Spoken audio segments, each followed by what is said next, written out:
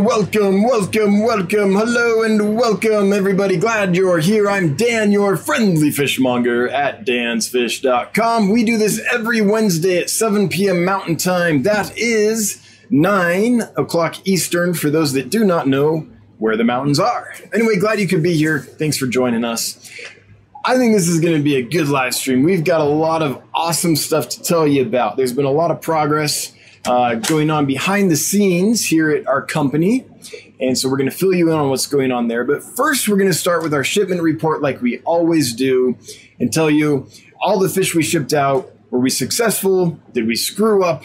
What happened?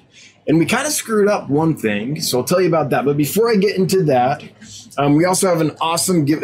I even took notes. Like, there's so much to talk about, I had to take notes. We have a great giveaway. I'll tell you about those rainbow fish. They're from the Chilotharina genus in a moment. I have good news, however. Last week, during the shipment report, there were some platies that a customer was having some issues with. And there's two things that I want to tell you about. Number one is they've recovered. The customer told me everyone's fine now. Didn't lose any fish, which is great. Because when you have a nice show tank and you add new fish to it, it's a real bummer when they all get wiped out. So I'm happy to report all the fish recovered and there were no losses in the entire tank, not just the platies. So that's good.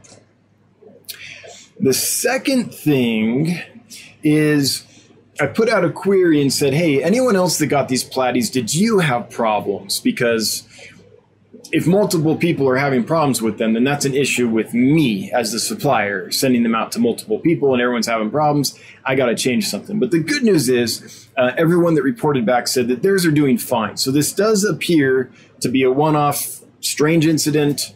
We don't know exactly what happened. We never do most of the time, but it appears that the batch is good. So if you want some platies, it doesn't seem like it was like a systemic thing. So that's good news too. Now, the one thing that isn't perfect is that we did have a loss. This was reported last week after the live stream. It was a Melanotaenia parkinsoni that I shipped to a customer. I shipped them a group, and one of them passed away late last week. It was like 4 or 5 days after they received the fish. So there's no telling exactly what caused the issue, but all the other ones are fine. It's just this one day started looking weird and then passed away shortly after. So I think the customer, I'm confusing that with another customer. No. So that's the report. There was one loss 4 or 5 days after it was received of a Melanotaenia parkinsoni.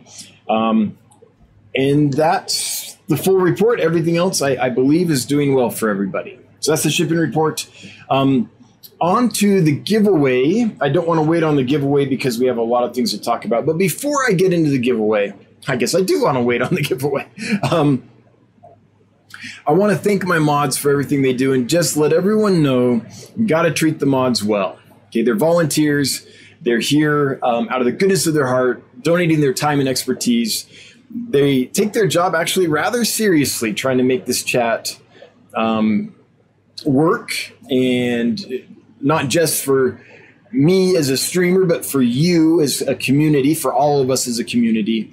And they work really hard to make that happen. So don't give them a hard time. They have the power to ban you. And by the way, mods, I checked into it, and let me show you what I found out. So I'm going to use planted tanks. No, who do I know really well that I can pick on a little bit? Rockin' Fish. Okay. So if we wanted to ban Rockin' Fish from the channel, it's a little strange. I looked into it, and it's not called ban. It's called hide user on this channel. If I did that, then any chats Rockin' Fish put out would no longer show up on the channel. So in effect, Rockin' Fish would be banned. Now, I'm not going to do that because Rockin' Fish is actually a good friend and supporter, but it does appear that that's the new ban, is hide user from this channel. So the mods have full power to do that at any time. Basically, just treat them well. There's even if they screw up, treat them well. It doesn't mean that we can't bring it to someone's attention if there's an issue, but do it nicely. They're good people with a good heart, just trying to do a good job. So no calling them out. No, I mean, yes, we can bring up an issue gently, right, and nicely and respectfully. But basically, it's like this. The mods and I have this home, let's say. This is our home. This home belongs to me and the mods, and you guys too, of course. But everyone here is a guest in the home, and let's treat everything like that, right? Make sure that people are taken care of. So I'm not going to bang on that any further. I think you all know what proper behavior is when you are a guest in someone's home or when you're in a member of a group in a community. But there's a small percentage that don't, and we'll just ban you. Mods, go ahead. There's, what is it? 1% of the people cause 99% of the problems. I have no issue just getting rid of the 1%. Not a problem for me. Anyway, with that, we'll get into the giveaway. And the reason I brought that up before the giveaway is there's a lot of confusion a lot of times during the giveaway that the mods have to manage. That's a pretty intense part of their job. So treat them nice during what's about to happen. So what's about to happen is we are going to give away a couple rainbow fish. This is a trio, 1 male and 2 females. Here's the rainbow fish. And it's a bit of a mystery. These weren't labeled. I don't know what they are exactly. I know they're a Chilotharina. I can just tell that by looking at them. I mean, I guess I could be wrong. There's a small percentage I'm wrong, but pretty darn sure this is a Chilotharina species. And these are 2 pictures. Whoops, that's coming later. These are 2 pictures of the male of the trio. Females just don't have a lot of color, so it doesn't do a lot of good to show them because you can't identify much from a female, at least not by the eye. Now, my suspicion is that these are, in fact, this fish, Chilotharina blairi. I don't know that for sure, but I think that for 2 reasons. One is they look, to me, that looks like a young Chilotharina blairi. I don't know for sure, though, so we can't actually distribute them as any specific fish. But the other reason is when they came, I had ordered a group of Chilotharina blairi that I got. These came, they showed up in a different bag, but looked the same. So my feeling is when they were getting sorted and stuff for the shipment or during the water change before they were forwarded to me and all that, that maybe there's a little bit of a mix-up. But with rainbow fish, you just can't guess. They're too endangered. Their habitats are being destroyed at an incredible rate. They're too precious to actually guess. And for me to sell this as a blairi, even though I'm pretty darn sure it is. And so I won't. I'm just going to, it's a mystery rainbow fish. It's going to be beautiful. It's going to have 2 females that come with it, so it will display constantly. But it's probably not one that we can breed and distribute just because the identification is not rock solid. And with an endangered, too often hybridized group of fish, we don't want to take that risk. So if you don't mind a mystery fish that is going to look absolutely stunning when it grows up, already looks pretty good. Then the hashtag for tonight is hashtag mystery. So that's what you enter to win this trio of mystery Chilotharina genus rainbow fish. Now, I also noticed something else that I never knew before. There's an anti-spam thing here on Nightbot that says basically that if people enter the keyword multiple times to try to rig the system, like I'm going to enter 10 times, then I have a better chance of winning, then Nightbot just disqualifies you as a winner. So please just enter it once.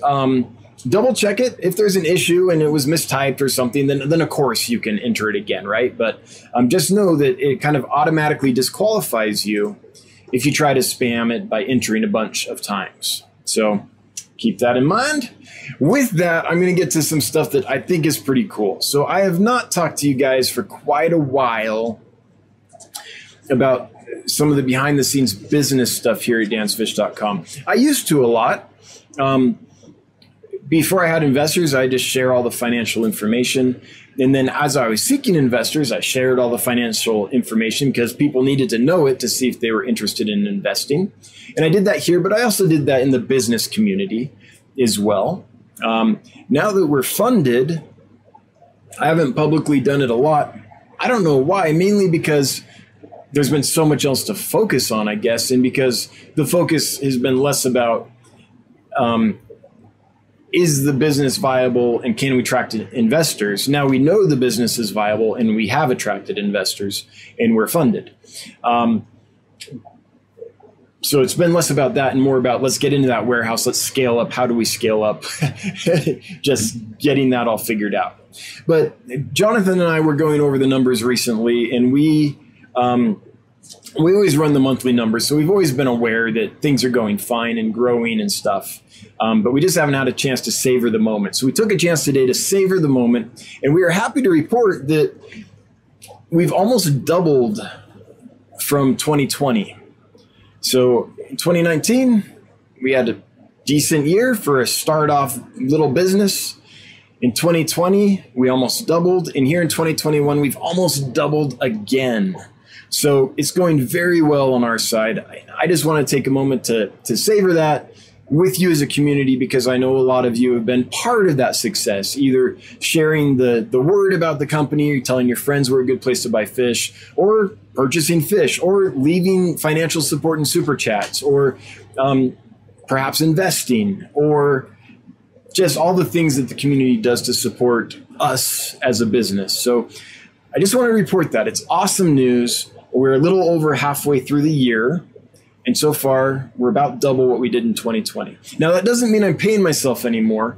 I'm still on ramen wages. All that money is going into the expansion. This expansion is a massive effort. It takes a lot of resources. And so just expanding and scaling is very quickly taking all that extra gross income and eating it up pretty fast in a good way, in a way that is progress, right? As we get the things in place to expand. So, but it's pretty cool when you start a business to see that year after year, it's pretty much doubling. And it's just in our garage and our basement at this point. We haven't even had a chance to tap into the potential, but we're very excited about that. The other thing that's awesome as we try to scale and expand is we've been able to hire our fish happiness officer. We found an awesome candidate and worked with her for a while. She did a great job, and we've now hired her. Her first day was yesterday, and it was amazing to have that help. Yesterday was one of the best days we've had here. We got so much done. Her name is Mandy.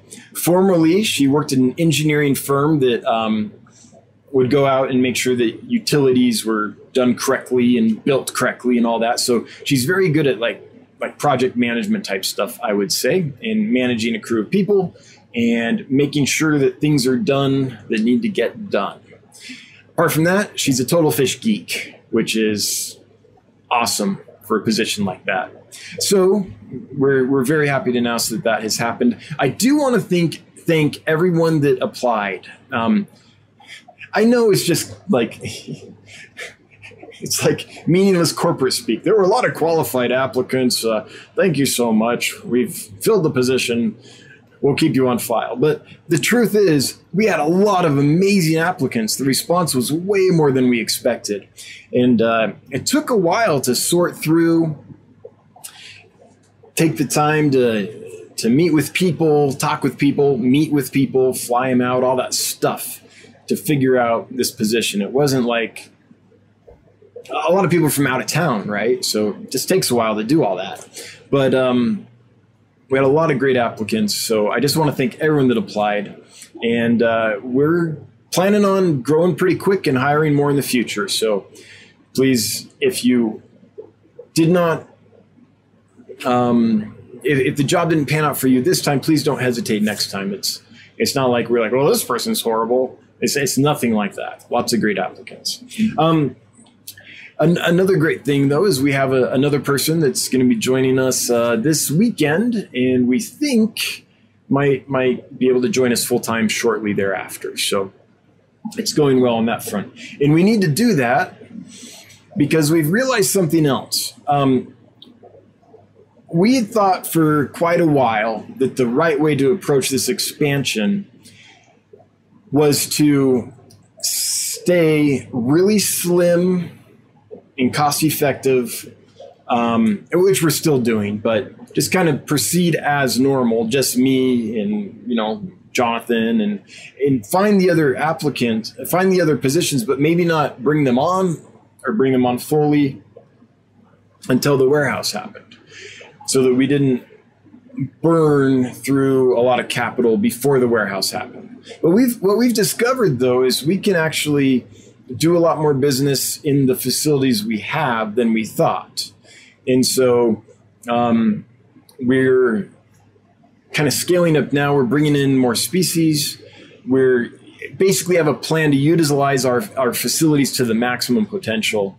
And it's just something that I had thought of before, but had thought wouldn't really work before. I didn't think it was the right plan. And part of that is probably from the mindset of just working by myself for so long, at least, 2.5 years or so. Because in that situation, there's only so much business you can handle, and you get used to being like, okay, I've got what I can handle. That's it. Let's just stay there for a while until we get the full next stage, right? That's where my mindset was. But we've looked at everything really carefully, the space that we have, the number of species that we can maintain in our tanks, our sourcing and all that, and realized we can actually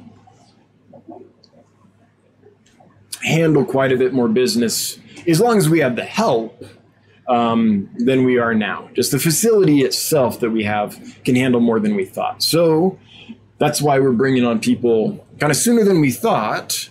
We thought we'd wait till the warehouse to actually hire folks, but we're doing it now because we want to take advantage of the new opportunity we found just hearing what we already had. And we're modifying things a little bit to make it so it actually works, but it's going to work. Now, we have some other cool things, and I'm going to bring Jonathan on in a moment to tell you about some of this. But one is, I know that for a long, long time, there's been an issue with Dan's Fish. That issue is that we just have not had descriptions written for our products. And the reason for that is we just haven't had the time to do that, which sounds like a total excuse, and it is. But when it was me by myself and I already had all the orders I could manage, I would just spend all my time doing that. And any extra time was like trying to figure out the warehouse project, right? That took everything I had. So basically, I just threw fish up without a description, which causes some problems. Like, what's the size of this fish? Like, that's a basic thing you should know if you're going to buy a pleco, right? Is this a 1/2-inch pleco? Is this a 4-inch pleco? What am I getting? You got to know that stuff. So I understand that's been a problem. I'm happy to say we've started putting out a lot of good descriptions, and that's a focus now. So we're going to get nice descriptions on all the products on the website going forward, instead of like this. This is the current description. Nothing. It doesn't tell you anything just because there was no time. But now that we have the help, we've started doing some nice descriptions. And I want to thank Michael Meliere for helping with that effort. He's come on and helped kind of spearhead that. So Michael, thank you so much. But one of them, let's see here, is, sorry, I'm trying to bring this up and do the other thing at the same time, is this. So this is kind of what we came up with of something that we think would be a good description. We tell you where it's from naturally, what's its natural range, was it tank bred or was it collected in the wild? We'll tell you that. About the size it'll be when we ship it out. What's the max size of an adult? Is it sexed or not? Nope, these are sold as unsexed. And then an overview, just a little bit about it. Any special considerations for doing a setup? Like, is this a large fish that swims really rapidly, like a full-grown rainbow? So maybe let's look for a 4-foot tank or bigger, probably, for a fish like that? Or is this a fish that does fine in like a little tank? We thought about putting tank size, but I actually hate that parameter because different people keep fish differently. We debated this quite a bit. Do you just put tank size? Because if you're new to fish or something, which is something we want to do is help new people. Something you might do if you're looking for fish is just look at different tank sizes and then be like, oh, that goes in a 10-gallon. Great. That's in the group I can consider, right? I have a 10-gallon. I think that's a way that new fish keepers are likely to go shop for fish. But we didn't want to do that because we feel that that's often inaccurate. I might keep fish in one size tank. You might keep them in another, and they might do great in both setups. So instead, we're just going to talk about setup considerations and then any specific care requirements. These tetras don't have them, but for some other fish like the mammairids, when we wrote those descriptions, it's like, hey, these only eat frozen food or live food. You need to know that, right?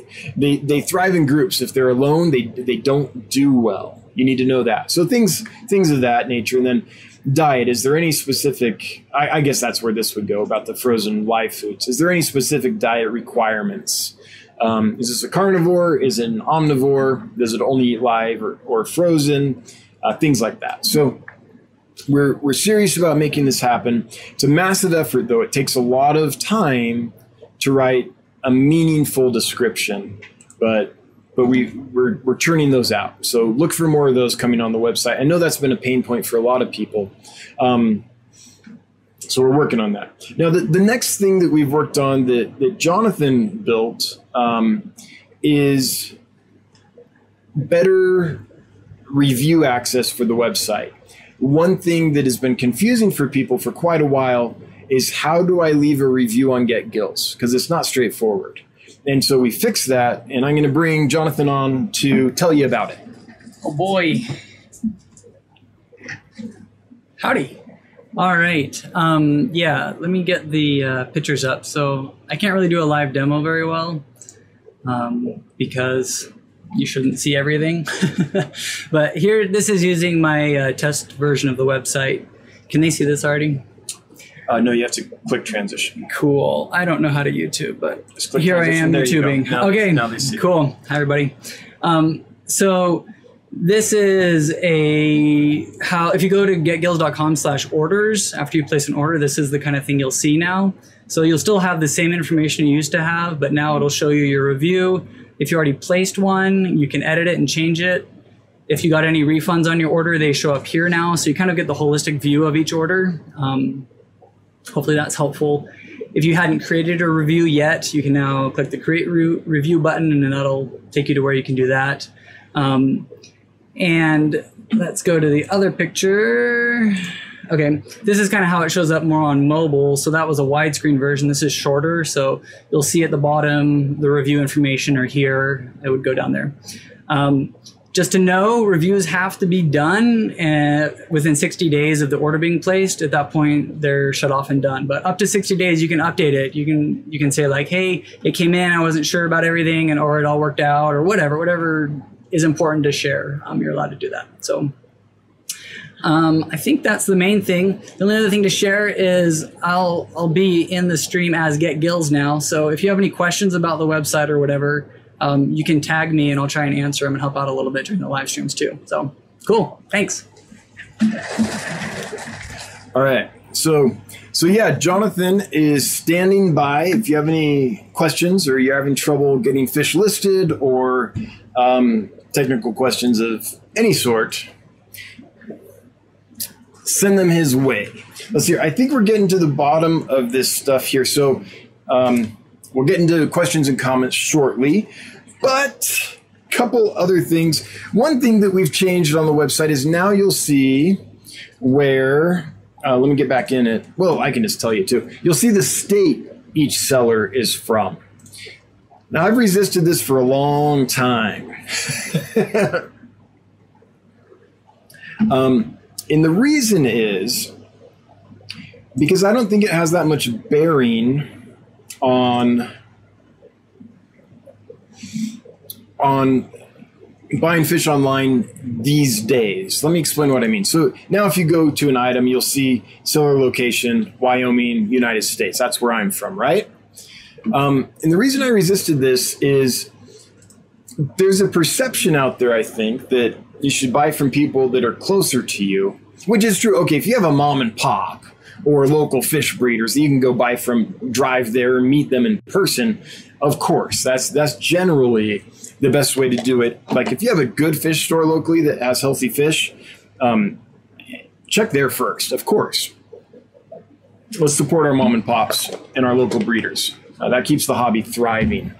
You know, if mom and pops go out of business, where are you going to go get your blackworms and things like that, right? So we're not talking about that. I'm saying once you're like, I can't find this fish locally, or I don't have a good supplier locally or whatever, and you're like, I need to look online. If you're going to order online, it almost doesn't matter where they're at because the shipping's pretty much the same. It takes just as, actually, if I send a shipment of fish to Miami, Florida, it will get there faster than if I send it to Pam, Punchy Paints, in Laramie, Wyoming. Just the way the system works. So the idea that, okay, I'm in Florida, maybe I'll look in Georgia because the shipping will be faster, is actually false. Now, in certain cases, it might be true. Like for priority mail, it's likely that if you ship from a state right next to you, it'll get there quicker than if you ship from a state across the nation. You'll probably save a day. But that's not always the case there either. Priority mail is notoriously unreliable for getting there on time.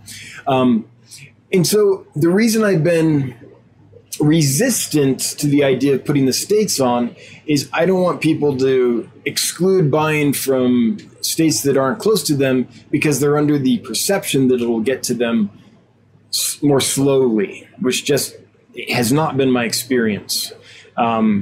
So that's why I resisted. So it's there now, though. You can see it. We've had a lot of requests for it. So I finally said, okay. But I still don't like it. I don't know how long it'll stay. I'm really torn about it. I think it's cool to know where a seller is located, like statewide, right? We're not going to say, hey, here's their street address, but just statewide. But I also don't want to do any seller a disservice and have them be excluded as an option just because of their location, when that actually doesn't affect how quickly someone will get the fish in most cases. So that's my thoughts on it. But it's there now. We've also worked up a nice little box insert. So starting tomorrow, you'll have a little insert that we put in each box that we send out. Now, a couple things that are actually really exciting is the rest of the aquariums are arriving tomorrow. So we have another truckload of aquariums arriving at the warehouse, not the warehouse that the fish are going in, our storage warehouse, which has been generously provided to us by one of our investors. I want to thank that person because it's been such a help to have a big local warehouse to store stuff in while we're ramping up. But the rest of the tanks are coming tomorrow. The reason we need a warehouse to store stuff in is because during this whole COVID madness, it's like lead times on orders are crazy. I didn't know if when I ordered the tanks, if they would arrive in a couple of weeks or in a year. So we're like, well, we're going to order them all now and we'll just have a space to put them so that we don't get to in the situation where we're ready to scale up. Our fish warehouse is built. Oh, but the tanks still aren't here. And I'm glad I did because I ordered these back in, was it February? I can't remember, but it's been many months and we're just now finally getting the rest of our order tomorrow. So it's been quite a ride, but they're coming tomorrow. So I'm excited about that. And then the other thing is Michael Melier. I think it's Melier. I always want to go French on that. Meliere. Wait, that's more Italian. Michael Melier is writing an article for next month's newsletter on the banded gudgeon. We've bred a lot of them here at Dan's Fish. We have 2 batches that we're raising. And so we thought, And Michael was like, hey, I'd like to write about this fish. And I was like, that's perfect because I'm raising a whole bunch of babies. We're going to have a ton available. I don't know if they'll be available by the time the newsletter comes out, but we can talk a lot about breeding them and raising them and our experience in that article. So it should be an awesome article. That's half an hour of me rambling. So let's get to questions and comments. Thanks for hanging with us as we got through all that, but we're excited. The business is growing. We're finding good people to hire. There's been progress on the warehouse, but we're going to shoot some video this weekend and make a video to talk about that. Basically, more of the same, but really good. Like the whole team's out there and they've been working several days in a row to really make it happen. There's a lot of heavy equipment out there. They're getting the building pad already and all that. So it's still a lot of dirt work, but that stuff's pretty involved, as I'm finding out. So anyway, we're excited. Things are going kind of amazingly well for us. Yeah. With that, we're going to find out how things are going for you. We're going to get some questions and comments. If you have any questions or want to talk about breeding fish, shipping fish, building fish rooms, or just keeping fish in aquariums, I can help with most things. If I can talk, I can help with most things. There we go. I need more of this, obviously. I don't know much about plants at all. I don't know about saltwater at all. I don't know a ton about big monster fish, but most of the other fish I can probably give you an answer on. If you want to do that, then leave a question or comment for me. And if you would, in that, type the @ symbol, Dan's Fish, like you see here, then it'll show up in these big orange bright boxes that call my attention as I'm scrolling through chat. So these orange boxes are what I look for while I'm looking for questions and comments. So that'll help ensure that your question or comment is answered. Please only leave it once. Please don't spam the chat over and over. That makes the mod's job really hard. And if I've passed it and I somehow missed it, then yes, of course, leave it again. But if I haven't even got to that section of the chat yet, just posting it again and again down where I'll never get to the end of the chat is not helpful. So let's make the mods' lives easy and only post it once. And with that, let's get to your questions and comments. Now, I know that because I rambled for 32 minutes, there's a lot of questions and comments that I can't see that have been posted and cut off. So I can see only a few. So go ahead and leave your question and comment again if you've already left it, because there's only a few that I can see. And we'll get to that. Let me start here. I found one right here. From Lumpy Dog. Hey, Lumpy Dog. It's been great to see you the last couple of weeks. Glad you're here, man. Looking for a unique little peaceful barb? Try the golden dwarf barbs from Dan's Fish. Thank you. Thank you. Thank you. And he's right, by the way. The golden dwarf barb is amazing. Or dwarf golden barb. They don't have the bad attributes of barbs. A lot of people, when they think of barbs, they think of these pretty aggressive, really fast fish, right? That kind of outcompete other fish, nip at them, and get to the food really quick. These guys don't get very big. Females might top out at about 1.5 inches, maybe even a little less than that. Males are smaller, or do I have that backwards? I think that's right. And they are not that super fast swimming barb that we're used to. They're a fairly slow, sedate, just calm fish.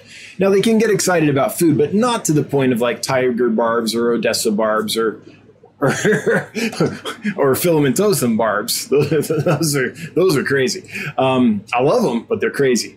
So thank you for sharing that. And I think that's a good thing to share, not just because, yay, maybe we'll sell some stuff, but a lot of people just write barbs off wholesale without realizing there's lots of species that are actually really good community tank members. So thanks, Jeff. Lumpy Dog. Pony Girl, great description, will be very helpful for the average hobbyist. Much appreciated. Hey, you're welcome, and thank you for everyone for being patient, because I know I probably didn't write a description for almost a year.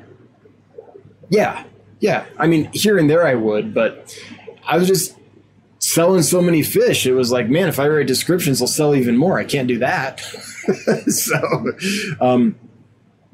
by the way, it's going to take, a couple of weeks to get all the descriptions written out, maybe even longer. It's a detailed process, but I would be interested, as you're reading the descriptions, as the new format comes out that I just showed you, not the old descriptions, but the new ones as we go, if there's anything that you would find helpful. Like tank size, I just don't want to put have to be in this tank or larger, because that's like user discretion, right?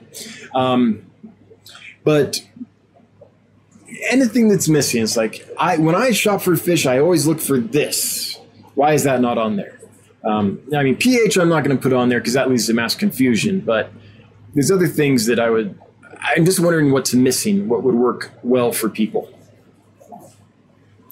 Cancer Train, have you considered selling schooling fish in a minimum group of 6? Yes, I have. And I have up till now decided not to do that. And the reason is there are definitely people that already have those fish. This happens a lot, actually, very frequently. That they have a group of those fish and they just want a few to build up the group a bit. So, in the special care requirements for grouping fish, I definitely talk about that. Like the Mamirids, I was very specific. And I'll do that with the Tetras and other things too. I think I have. Hopefully I didn't forget to do that on some of those. But that's the intent, is that information is given there. It would just be kind of frustrating if you've already got a group of a dozen and you're like, I have room for, 3 more in here and I really like this fish and I want to get them. If you had to buy 6 or a dozen, you're like, I really only have room for 3, right? So we didn't want to put that on there. But I understand, Cancer Train, the reasons behind it, and we've thought about that, but it just excludes a whole kind of customer, the customer that's doing an add-on to their current group. So what we decided to do is inform instead of enforce, I guess would be the way to put it. Chevy Fish, welcome to the Dan's Fish family. Mandy? Yes, we're excited to have Mandy. Jan, just wanted to share my small success, my Micropotus specti. Thank you. Oh, the black paradise fish. Yes, yes, yes. Oh, they keep spawning. Jan, if you can raise those, I'll buy every one from you. I've been trying to get black paradise fishing for a long time. Pulled a few dozen fry and I'm raising them on Infusoria right now. Hashtag breeding is pleasure. Cheers. It is if you're doing it right. And Jan, I am rooting for you. Partly because those are some of my favorite fish ever. I know I say that about a lot of fish, but black paradise fish, spike-tailed paradise fish, all those kinds of fish are just, I love them. And they're so hard to get. So good on you. And if you could raise a couple hundred, I would love to buy them. Heck, I'll buy a group of 25. I don't even need a couple hundred for that fish. Anyway, Stephen P, 2003, Aquatics. If you guys, okay, I'm not just saying this because the video has to do with an unboxing from Dan's Fish, but if you haven't watched Stephen P's YouTube channel, you should. The dude knows how to tell a story. His editing is so entertaining. I laugh. I like legit belly gut laugh every video I watch of his. Well, not the one where you had your problem in your 90-gallon tank, Stephen. I'm not that. But like edamame, that's all I have to say. If you want to know what that means, edamame, why that's funny, watch his latest video. He's asking, do all the Chilothrina species flash the way the Blairi do in your video? In my experience, yes. Now, I haven't kept every Chilothrina species, so I can't say that with certainty, but I've kept a lot of them, and everyone I've kept does that. Now, they don't flash the same color, but they have that same blaze from the top of the mouth up to the dorsal fin, up the ridge of the back, just like the Blairi.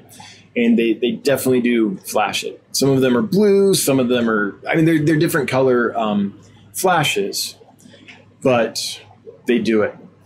Now, most Melanitania do too, but I'm a little hesitant to say every Chilothrina does, because there are those outliers, like in the Melanitania, like the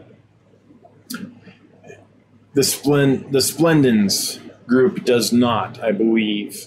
The Dwarf Neon Tetras don't flash there. They kind of get these side glows going, kind of on the side, upper side a little bit, kind of behind the gills, that area.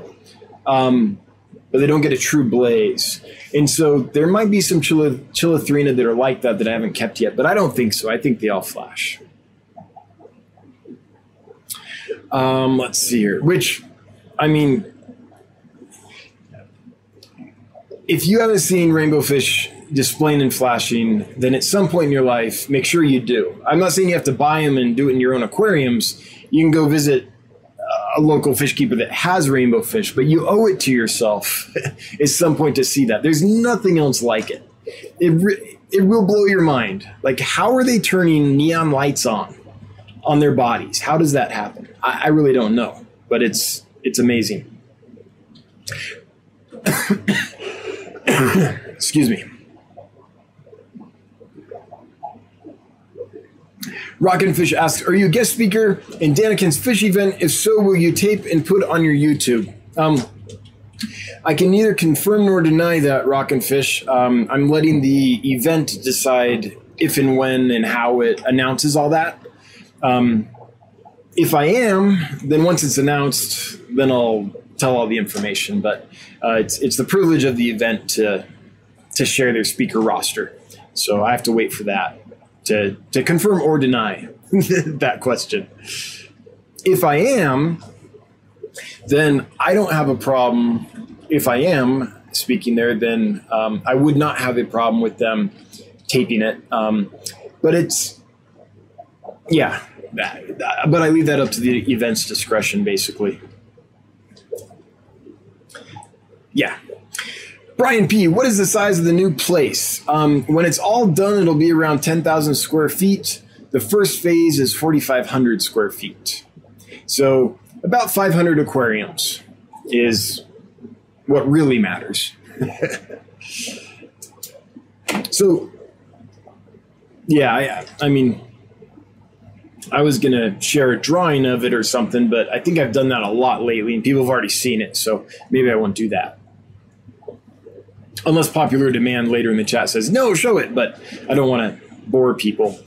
But yeah, 4,500 square feet, and a lot of aquariums can fit in there. Connor A. Mack, I hear rainbow fish need a 4-foot tank. I just bought a 38-gallon that is 4 feet. That's great. My hope is to keep rainbows, but I'm concerned the 14 by 14 by 48 will not work for them. Any thoughts? I think it will absolutely work for them. Yeah, like even the 33 long, which is 4 feet, but 12 by 12, I think, by 4, something like that, would be fine. It's more about length than depth. So I absolutely would keep rainbow fish in that size tank. And by the way, not all rainbow fish need to be kept in a 4-foot tank. We just sold out of them, but we had Melanitania ogilvii in. I think that fish stays under 3 inches, if I remember right. We have the Wallace Road. It's Melanitania species Wallace Road. It hasn't been described yet. It's too new, but the collection location was Wallace Road. Those stay small.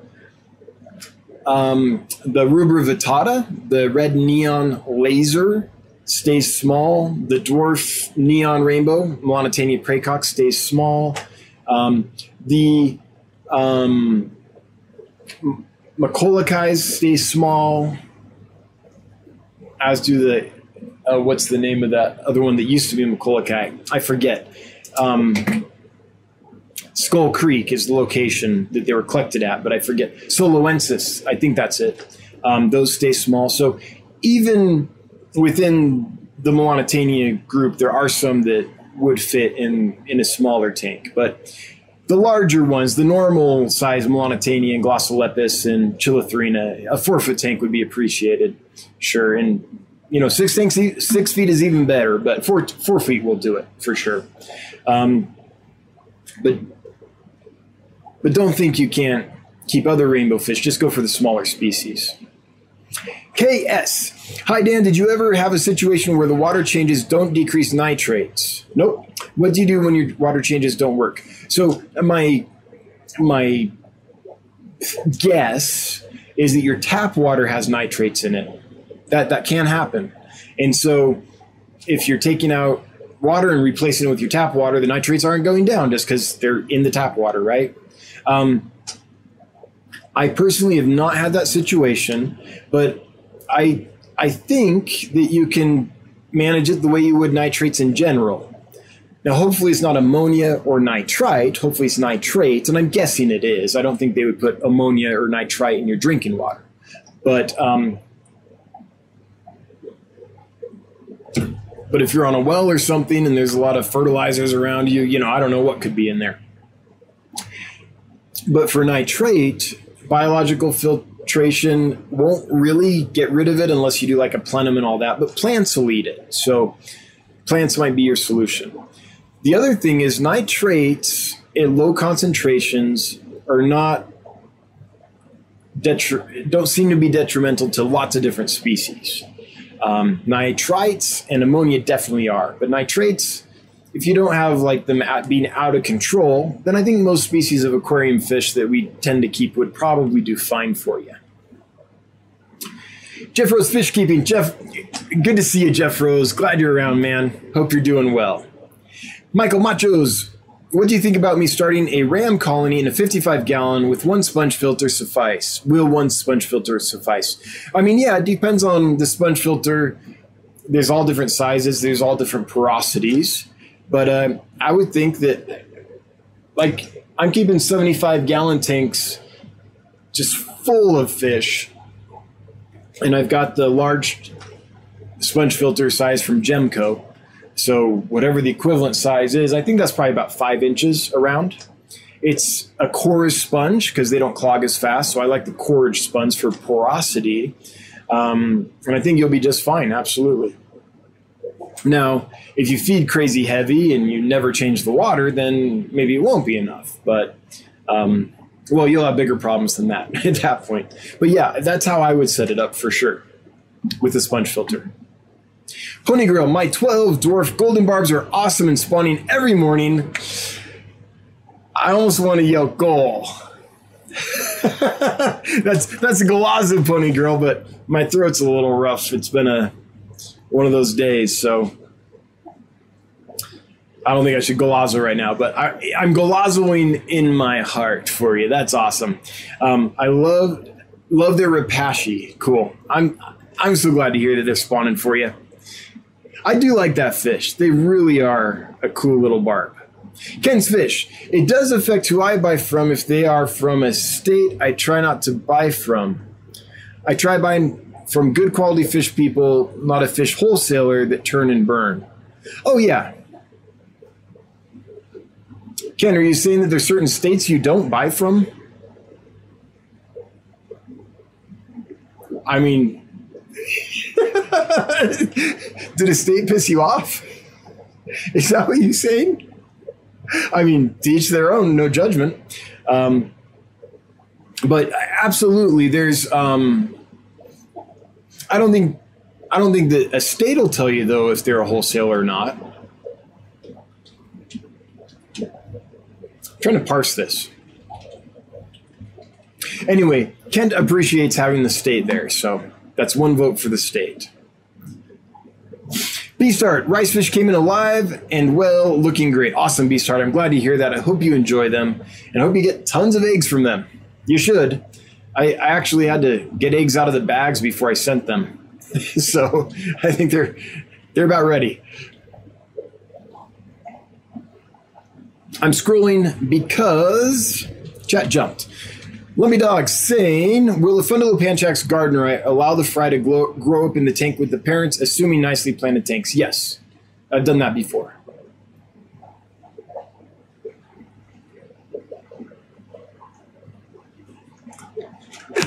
They will if there's enough plant cover and if there's food for the fry, of course. Not a lot, but you can get a self-sustaining colony going. And it can go big enough that I would have to routinely, once every month or so, actually remove a few fish because it was getting crowded. So, yeah, it can happen. And that's the easiest way to do it. Almost all killies that don't require a dry period, almost all killifish that are not true annuals can be raised that way. Jellyfish, if I win, please give them to Bob Kaler. I will do. Yep, happy to do that. Bunny Viper, hi. Since you do such a great job of starting your fish on several varieties of food, perhaps you could list those facts as well. Oh, that is something else that makes your fish superior. So I do often get the question, that isn't a frequent email I answer, what are these fish eating? So if I list the actual food, like, yeah.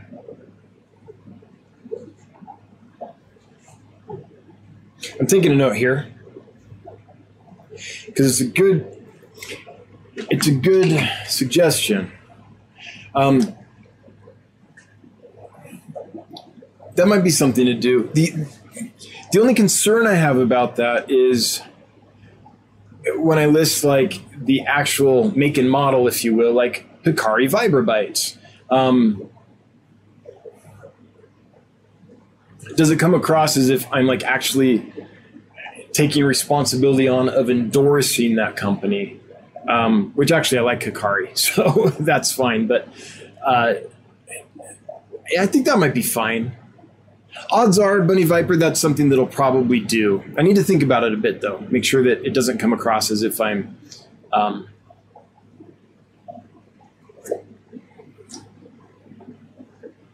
like representing the company or something. But I don't think so. I think that would work just fine. Yeah. Thanks for the suggestion, though. Either way, yeah, we do get that question a lot, so that would be a good thing to answer. Right there on the listing. Kayla's Aquatics and Exotics throwing down $4.99. Boom. Who's the boss? Kayla's the boss. See, I used to flex and it was impressive. Now I flex and nothing happens. So at least I'm not to the point where I flex and I sag. We'll get there, though. We're working on it. Thank you for the super chat, Kayla's Aquatics and Exotics. Bob, I appreciate you.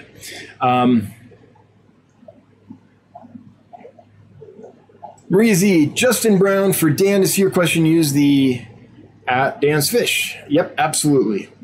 Dragon Layer, Kenny outed you already last Sunday as a speaker. Oh, okay. Okay, it's been announced then. Yeah, I'm going to be speaking at the Greater Portland Aquarium Society. Is that, or is it club? I can't remember.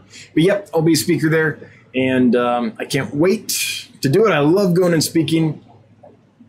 We didn't know if we could, just because so much is up in the air with the warehouse and stuff, but we've got people coming, helping us out and everything. And so I'm going to try to make a business trip out of it. I'll go do the talk and stuff and enjoy the convention, the event. And then I'm going to take some time up and try to go visit some businesses up in that area. See if we can't make it a fruitful trip for the business, if you will. Dragon Layer. Oh, Kenny, I already got that one. Justin Brown, how fast do your fish ship? So I ship UPS next day, air. So if I ship them today, they'll get there tomorrow morning. Now, sometimes there's a delay. It doesn't happen a lot, and I have no control over it. But UPS is pretty good about getting their stuff there on time. I mean, I think it's safe to say that in all the time I've been shipping with UPS or FedEx, I don't know the percentage, but it's negligible. Like, it almost never happens that there's a delay, but it can happen. Every now and then there's a weather event, or a power outage or a flood or something like that. And that happens once a year, I think. It happened in 2020 once, and it happened this winter once, where there was some kind of event and like the whole shipment was delayed an extra day. Apart from those events, though, I could count on two hands the number of delays I've had, maybe three hands, the number of delays that that we've had in the last like year and a half, 2 years. So it's pretty good. Now, if you're asking how quickly do we get the fish out, we ship out on Tuesdays and Thursdays currently. So it depends. We need 2 days to properly prepare and package the fish for shipping. So if I got the order before we came in like Monday morning, so I come in Monday morning, Sunday evening, Monday morning, then we would get all the shipments ready for Tuesday. So I need a couple days to prep everything. It just takes a while to truly clear the gut of the fish and make sure that they don't have any poop hiding inside them and stuff, and that they'll ship cleanly. It takes a couple days. So now we will be increasing that as help comes on. We do hope to ship like 3 or 4 days a week, but we're not there yet. We're just doing it 2 days a week at the moment. Eric Wyrock, why not? $10 with a laughing pear. All right, glad I could tickle your fruit bone, your funny bone. Hey, thanks for the super chat. Always appreciated, never required, but it's kind of awesome when money falls out of a computer screen onto your lap. Audrey Sampson, I live in rural Indiana, and I have ammonia in my tap water. Ooh. I have to use double doses of Prime to nullify it during water change. Yeah, that makes sense. I'm so sorry you have ammonia in your water. That sounds like no fun. No es bueno. But I'm glad you found a solution. Prime works for it. I don't know if Prime would do that for nitrate, though. I know it helps with ammonia nitrite, but I don't know if it helps with nitrate. Can 5015. All the Pseudomilgo, Ivan Safai, and Gertrude are doing great together. Sultan is doing well. Sultan Pleco. And still so tiny and very rarely seen. Also, the Melanitania with their odd chin is doing fantastically well. Well, I'm glad they're doing good for you. Thanks for letting me know. And yeah, before you know it, they're slow growers, but before you know it, that Sultan will be all big and fat and sassy. I'm glad they're doing well, though. Let's see here. Chat jumped, so just bear with me while I scroll up here to look for the questions and comments I missed when it jumped. Here we go. Tiffany White. Tiffany, how are you? It's great to see you. Tennessee's #1 realtor. I believe there is incorrect information online about Maccullochi rainbows. I recently sold my colony locally because the males were about 4 inches. Females seem to be smaller. Ooh, that's good to know. I wonder here, Melanitania Maccullochi is for their max, because that would still be fairly small for a rainbow fish.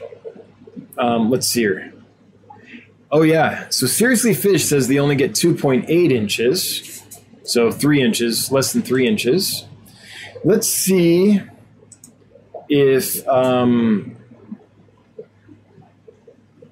ANGFA has an opinion on that.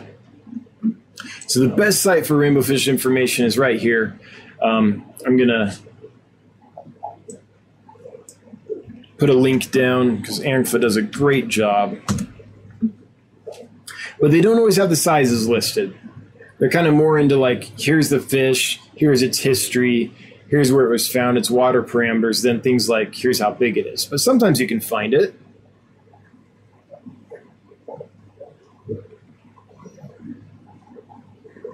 Whew. Sometimes they're found in pH as low as 3.6. Holy cow. So I don't know that I'm seeing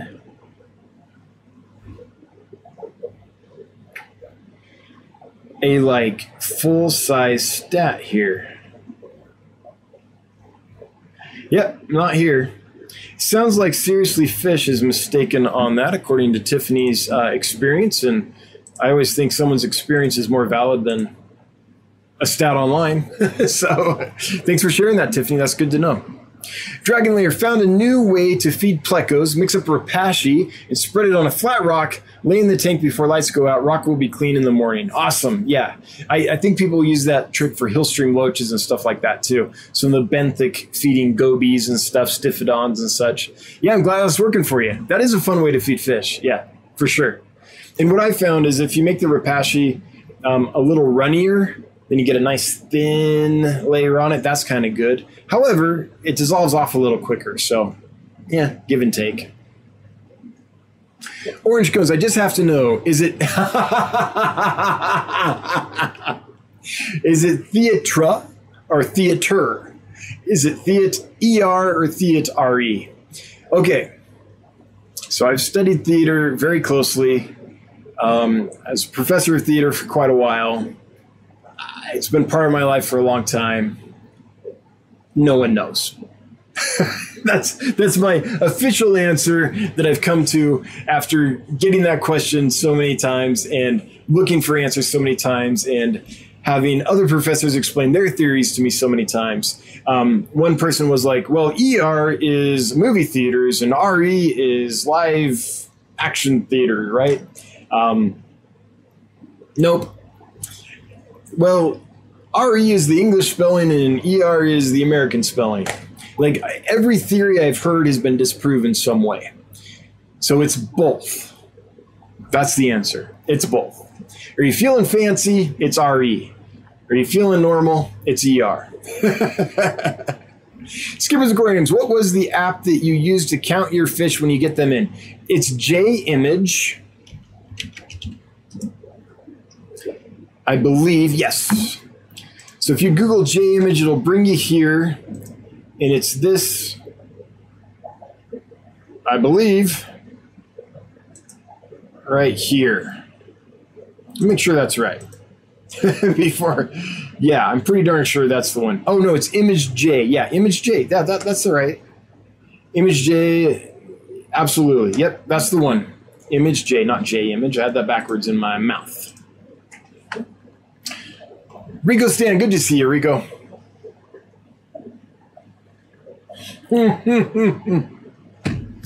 If Chevy Fish wins, they go to Bob Kaler. If Bob Kaler wins, they go to Rico Stan. All right. Quentin Fogel. Knowing the state the fish comes from can tell the buyer what kind of water parameters those fish were made in if you are familiar with different states' water parameters. It's a good point. It's a good argument. There's probably pockets in every state where the water is different than normal, but it's a good point. If I get a fish from Texas or Florida, I imagine it's been kept in pretty hard water, which, yeah. The thought is, how do I was talking about that is maybe I should list my own water parameters. But no. So yes, to you, no to listing my actual water parameters. So the problem is so many people there's so much misinformation out there that there's a lot of people think that they have to match their aquarium to wherever the fish are coming from, and they start chasing parameters, which is bad. So if I actually listed my parameters, then there's a likelihood that customers that don't know any better would be like, oh, I'm going to do that, and would start changing their water chemistry to try to match mine, right? But your point's well taken. In general, if I order a fish from Texas, I'm like, this is going to be from hard water. If I order it from like Seattle, Washington, this is probably going to be soft water. It's a good point. Bunny Viper, nah, just say pellets, flakes, etc. Yeah, instead of the actual brand. Okay, I guess I misunderstood Bunny Viper. I thought you were saying like the actual food. So I like that. That's kind of what I'm doing now, is saying flakes, pellets, frozen, live, Repashy, because that's a whole separate thing, even though it's a brand, right? That's like calling a tissue a Kleenex. But yeah, okay. Yeah, that's kind of where I'm leaning. I just got to Eric Y Rocks. I always want to ask, why not? Live super chat. So thanks again to Eric and Bob for leaving some super chats. The money is appreciated. Robert Lambrecht. Received the Celebes Rainbows this morning. Doing great. Need to praise you on your excellent packaging. Keep up the great work. Robert, thank you. And I hope they thrive for you. Of all the different Celebes I've seen in my day, these are my favorite. Once they settle in and those extensions grew out and stuff, I hope you like them as much as I do.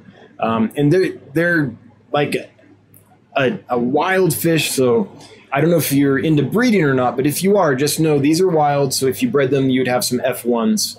And I could probably find the actual collection location as well if you need that as a breeder. In fact, I should do that just so I can list it anyway. All right. I should add that information out there. Next one. Oops, chat jumps. Sorry, folks. It does that sometimes. And then I got to scroll and look. Okay, here we are. Got it. Toad Tamer. Good to see you. Is there a good way to ship fish if you don't have an oxygen tank? Yes. I'm going to share with you a video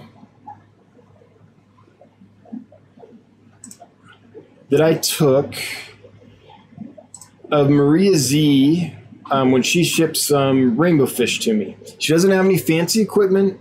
She doesn't have all the pure oxygen and the fancy sealer and all that. And she did a perfect shipping job. Honestly, the best shipping job I have seen in a long time. So, a link to that video is in the last month's newsletter, but I will, can I copy it here? Copy link address. I'll share it here in the chat, and you can see a video of an example of that. So Marie doesn't have the equipment. She just took the principles of how to bag fish individually and all that and said, and figured out how to make it work with what she had. And so that video that I just posted is a good example of, I don't know, what do you call it, like low tech quality shipping, something like that, without all the fancy equipment. Yeah, Maria, I'm still impressed with that every time I think about it. And no losses, no problems. They're looking awesome. They settled in like immediately. They're linked in the post. Oh, they're linked in the post? It didn't post. It didn't post? Oh, shoot, I already got out of that. I'll find it. Okay, could you do that? Apparently that link didn't take. I probably I pressed send, or it would still be there. I don't know. Jonathan's going to try to link it because it's a great example that might help you out. Steven P 2003 Aquatics. My Maccullochi are a bit over 2 years old and just sitting at above 3 inches, just FYI. Okay, so here's one point I should bring up. Tiffany White, I don't know where you got your Maccullochi from, but if you got them from the pet trade, often the fish sold as a Maccullochi in the pet trade is not Maccullochi. It's a form of Australis. I've had that happen to me where I ordered Maccullochi and they sent me Maccullochi and they were a form of a Splendida type, an Australian rainbow type, basically, right? I believe they were Melanotania australis, if I remember right. It's been a while. The other issue is a lot of the fish sold as Maccullochi are hybrids. So if you received one, and I'm not saying you did, maybe you got them from me. I don't even know what source they were. But if they were hybridized, they could have been hybridized with a larger species and grown bigger. So I guess I hadn't taken that into consideration when I was looking at Seriously Fish and was like, I guess that's wrong.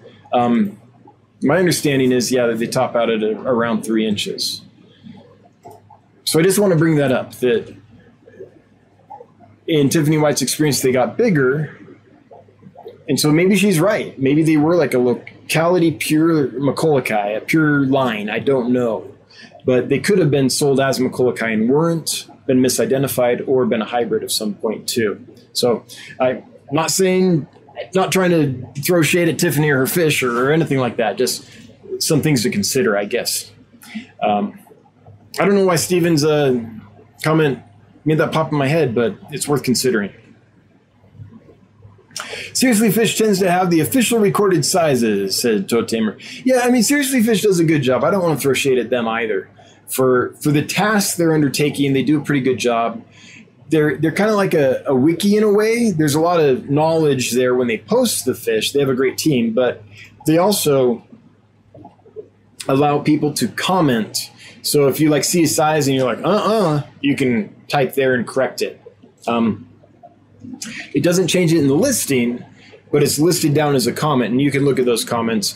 And sometimes I've seen it where someone leaves a comment and the comment following is from Seriously Fished that is like, oh, thanks for bringing that to our attention. We looked into this and we changed it based on your feedback. So they really do try. I think they do a good job.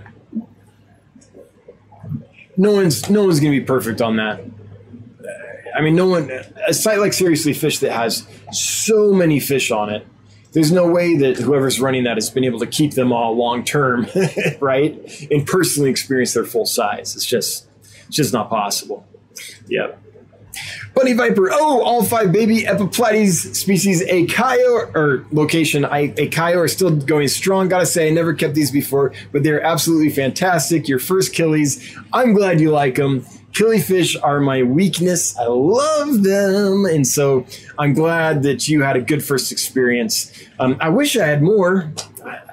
I would like to spread more around, but I'm out. So that's some point I plan on cracking that.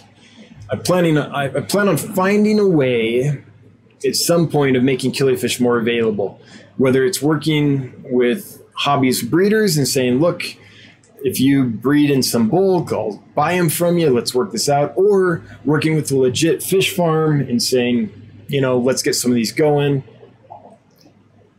Or breeding them myself. I don't know what it'll take, but one day I hope to do that.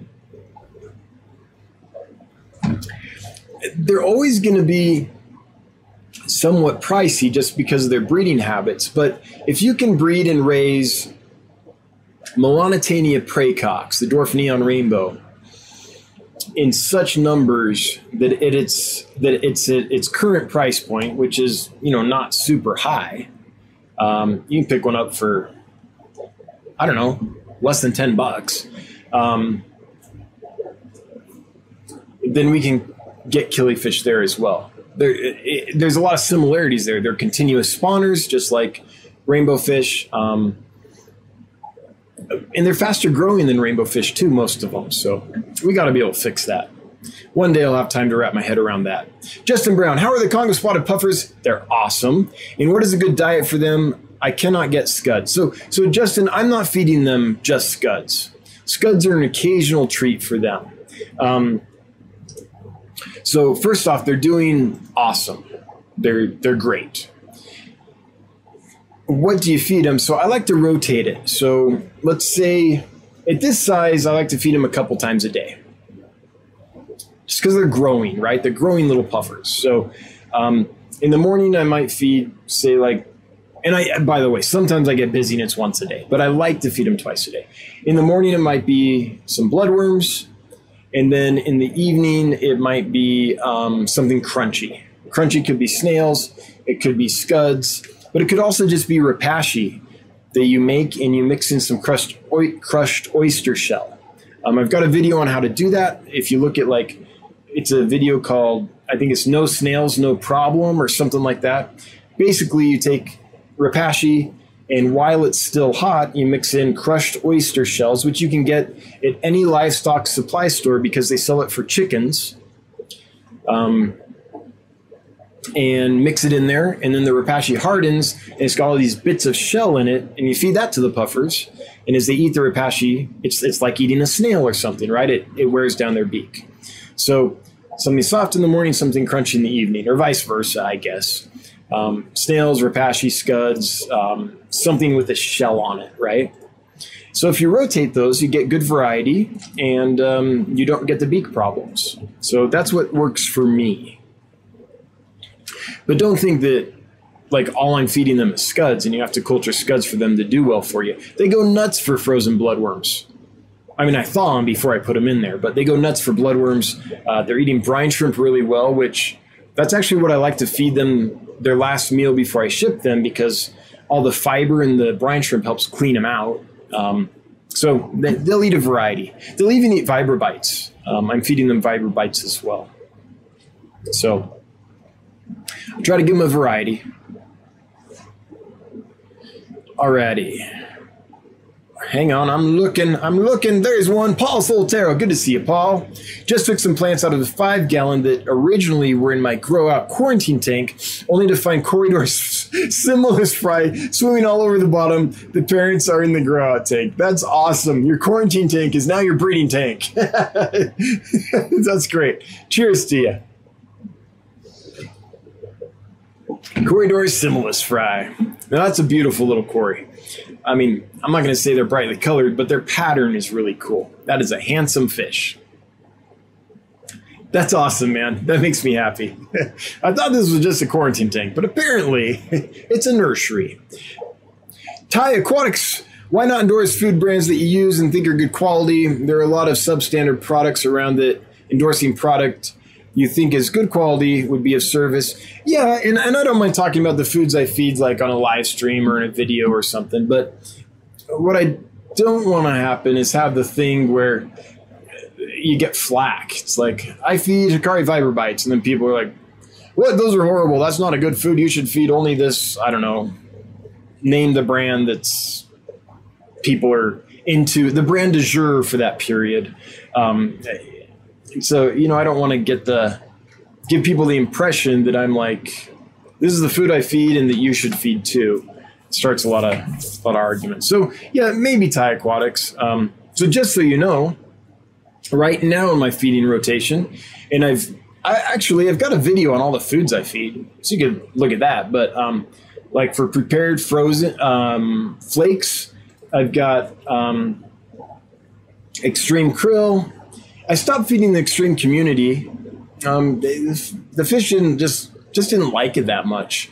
But I feed the krill, and I feed, for some veggies, Zoo-Med Spirulina flakes. Those are the 2 flakes I generally feed. Then I feed some algae wafers. I also feed Hikari Massivore pellets, Hikari Carnivore pellets. I feed Extreme Nano pellets. I feed PE Mysis shrimp pellets. I feed some blackworm pellets just because they were sent to me. Once I'm done feeding them, I probably won't get them again. I don't like them that much. But and then I feed frozen bloodworms, Hikari brand, frozen brine shrimp, San Francisco Bay brand, PE Mysis frozen mysis shrimp. I feed Repashy Community. I have some Soylent Green I'll mix in sometimes. I think those are the ones I mainly use. I'm probably forgetting a couple. I mean, when I go around and feed, I literally have this cart with like 7 or 8 kinds of food on it. And as I go around the tanks, I mix it up. So that's kind of how I do it. But your point's well taken. I just don't, there's issues that come with like being too specific about what you say. Chevy, like on a site, like, yeah. Chevy Fish, I know the parameters they've been used to, so I know how big the difference is for my parameters. I'm extra careful and acclimate slower and longer for big differences. Right. But you're also an experienced fish keeper and like, know to do that. I've got to be thinking about the person that read the Facebook post that said, you'll shock your fish if they change 2 degrees of 2.2 of a pH or something like that, right? So that's what I'm trying to figure out. But yes, of course, to do that. To do it slowly if it's a big thing, if that's important to you. Personally, I don't. I just plop and drop. But I get that. If there's a big change and you know how to acclimate and all that, absolutely, that can work just fine. Now, when I send fish, I'm generally sending from really soft water to hard water customers. And so since my customers generally have hard water, there's no problem with plop and drop at all because that helps the fish. And if they have soft water, then they're not really getting shocked either, right? So the way I happen to have water that works for pretty much all the customers. But yeah, if you're getting fish from really hard water and you have soft water, there's definitely some merit to doing a slow acclimation or putting a lot of salt in the quarantine tank and then slowly over a few weeks changing that out. There's definitely merit to that. So that's my trick for bringing in guppies and platies and things. I don't do it often because it's a lot of extra work, but if they're coming from hard water, and generally live bearers are, and I have really soft water, then I salt the tank and kind of gradually adjust from there. That's one way to help them do well as they acclimate to the soft water. So I hear you. I do those techniques too when needed. Fishaholic. Sorry, I got to get a drink. Fishaholic. Is it hard to keep rainbow fish? Or sorry, I have rainbow fish on the mind. Angelfish. I bought 3 batches of 4 fish at a time and only 2 survive. Current stock: 3 rainbow sharks, 1 kissing gourami, 1 pictus, 5 cories, 75-gallon. Water parameters are good. So I'm just going to take you at your word that water parameters are good, but just know that everyone says that. And often when we follow up and say, oh, what are they? We find out, oh, wait, there's an ammonia spike, right? But I'm not saying that's what's happening here, especially if all the other species are doing fine. So rainbow sharks can be jerks. Kissing gouramis can be jerks. Pictus cats can be jerks. But I'm guessing they're fairly small and aren't too jerky yet because your cories are doing okay with them. Again, I don't have a lot of information, so I'm just kind of spitballing here. My guess is if the other fish you die do fine and only the angelfish die on you, it's probably your source. So I'd switch sources and try to find a stronger source.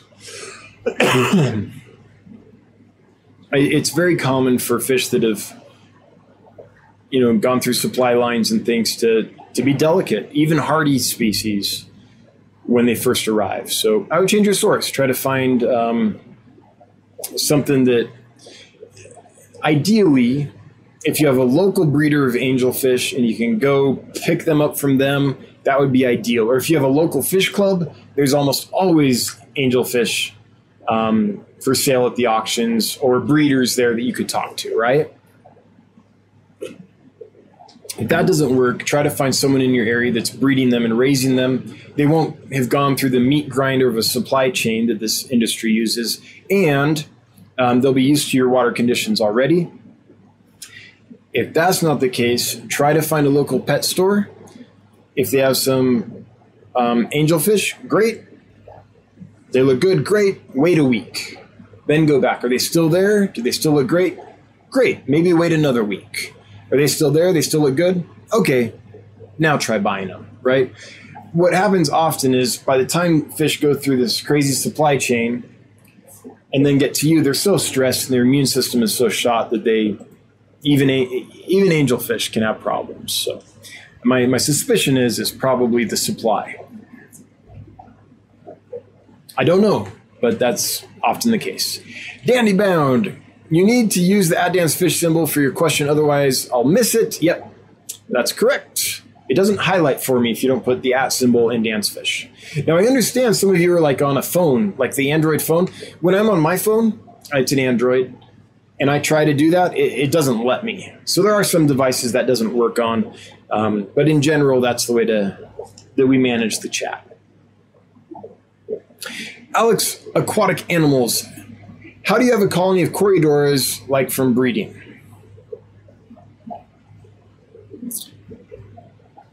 Are you asking how do you breed when you have a colony of Corydoras? Or are you saying how do I breed and get a colony of Corydoras? I'm not quite sure from the wording. I'm going to guess it's the first. That's how they do it. Corydoras are not a competitive fish. They're a gregarious, community-minded fish. They like to make love and not war, basically. So if you have a big community of them and it's spawning time, they'll just all get together and have a big party and all spawn together. All right. It's like the 60s all over again. But they will eat the eggs. So really the main thing is if you have a colony and you're trying to breed them, it's helpful to remove the eggs and incubate them separately and raise the babies separately until they're big enough to put back.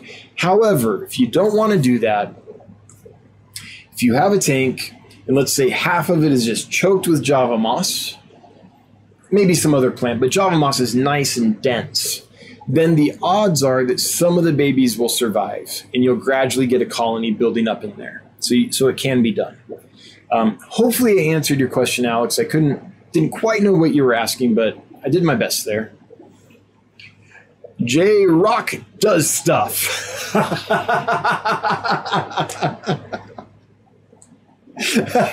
And his alter ego does nothing. Hey, Fish Fam, first time to the stream. Heard lots about Dan's Fish in the chat. Hey, glad you're here, J Rock, who does stuff. Thanks for being here. Cheers. Welcome.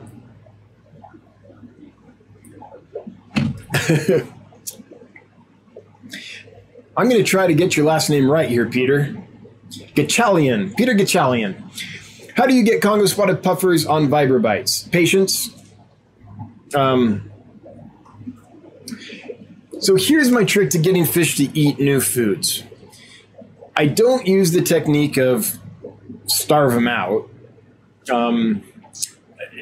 Because often I'm trying to like put weight on them, right? They've come in and I'm trying to get them fat and happy. I want them sassy. So what I do is the first feeding of the day, I'll feed the new food. Okay? And I'll only feed a tiny bit because the odds are they're not going to eat it the first several times I do this. So I just feed a tiny bit. The purpose is for them to get used to it. So they might ignore it the first couple days. Then after that, they might start like investigating it, kind of mouth it and spit it out. That can go on for weeks. It depends on the fish. It depends on the food and the fish and the food and how they match, right? But that can literally go on for weeks. However, once I notice that the fish is eating that, then I'll start feeding more of it, right? Then I don't just feed a tiny bit, I'll feed a little more. And if they eat that, then I'll finally do a full feeding. So I do that first feeding of the day. I don't expect them to eat it though. So I'll come back later and feed them the food that they do eat already. Live food, frozen food, whatever. It depends on how picky the fish is and what its eating habits are. So just get them used to it. Feed them a tiny bit. They won't eat it. Come back later, feed them food they will eat so they stay fat and healthy. You don't have to starve them to do this. Eventually, they'll usually get used to it. Now, it depends on the fish. So that's the technique I use to get puffers eating Vibrobites or Repashy and stuff like that. Now, some fish, it'll never happen. Like wild-caught Mammirids, well, no one is captive breeding Mammirids, really, that I know of. Well, maybe some of the big species with hormones, but in general, Mammirids, they're only going to eat live and frozen. I could be wrong, but I've never got them to eat like pellets or flakes or anything like that. What's another example? Some of the, so I have African leaf fish right now. They're a dedicated predator. They want live food. I've got them to eat frozen food. So now their main diet is frozen brine shrimp and bloodworms and stuff like that. I thought I had them eating Vibrobites, but I realized they were tricking me. They were getting them in and then later spitting them out. So I tried for a long, long time. I never did get them to eat that. So in my mind so far, with my experience with that fish, is they'll only eat frozen or live. So some fish just never transition, but the puffers do. The Amazon puffers have, the pea puffers have, and the Congo spotted puffers have. And I don't keep a lot of species of puffers. I don't keep the big, big puffers or the brackish water or saltwater species. So that's how I do it, though. It's just let's gradually get them used to it. Let's not starve them. Let's not punish them. Let's just get them used to it. All right, it's 8:29, which means we have got to end this. So let's do that with a drawing, shall we? All right, so we have 117 eligible users to win a mystery rainbow fish Pretty darn sure it's a Chilotharina genus, and pretty darn sure it's a Blairi species, but don't know for sure. But really pretty male with a couple females, so he'll be displaying all the time. And the winner of those is, oops, there we go, Max's dad, Chris. Max's dad, Chris, you've got, 2 minutes to let us know you're here so that we can solidify your winning and tell you how to get them. While we're waiting for Max's dad, Chris here, we'll do another one of these. Let's see here.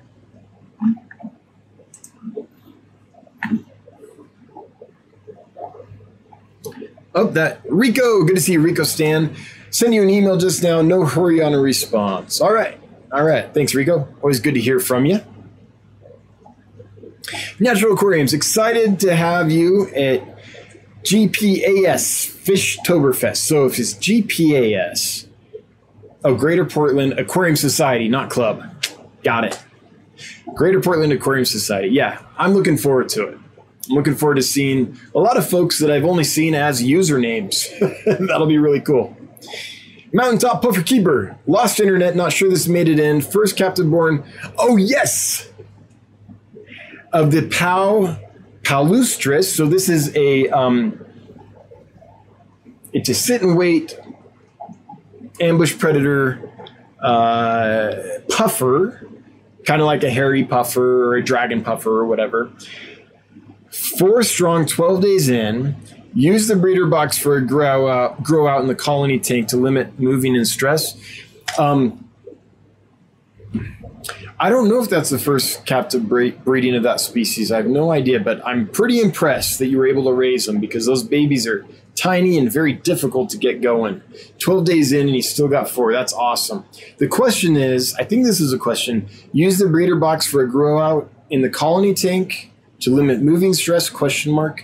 I would say it depends on the breeder box.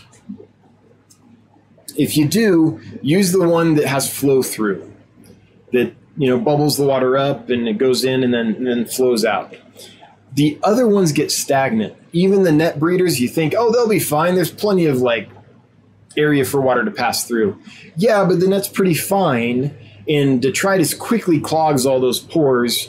And overnight, you can come in the next morning and be like, dude, all the fish are doing horrible that are in the thing because it's all clogged up and there isn't good flow through now. Those ones for live bearers that go in the tank and have the little D trap and slotted bottom and all that, same kind of thing. While the babies are really small and you have to have that plastic bottom in the bottom, it's only got a couple holes in it. It's not enough for good exchange. So get the one that goes outside, hangs on the tank on the outside, and has constant flow through. I think that would be the way to do it. You might want to put a little sponge or something over the exit where the water flows out so that the little babies don't get washed out. But yeah, I definitely do that. And it looks like we need to draw a new winner because we did not hear from Max's dad, Chris. So the next winner is Brandon B. Brandon, if you're here, and thanks for being a subscriber, by the way, let us know. While we're waiting for Brandon B., Mountaintop Puffer Keeper, I'm just so thrilled that you're raising those. That's awesome. Alex Ripko, love your beer mug for water. It's not a beer mug. This is a Stein.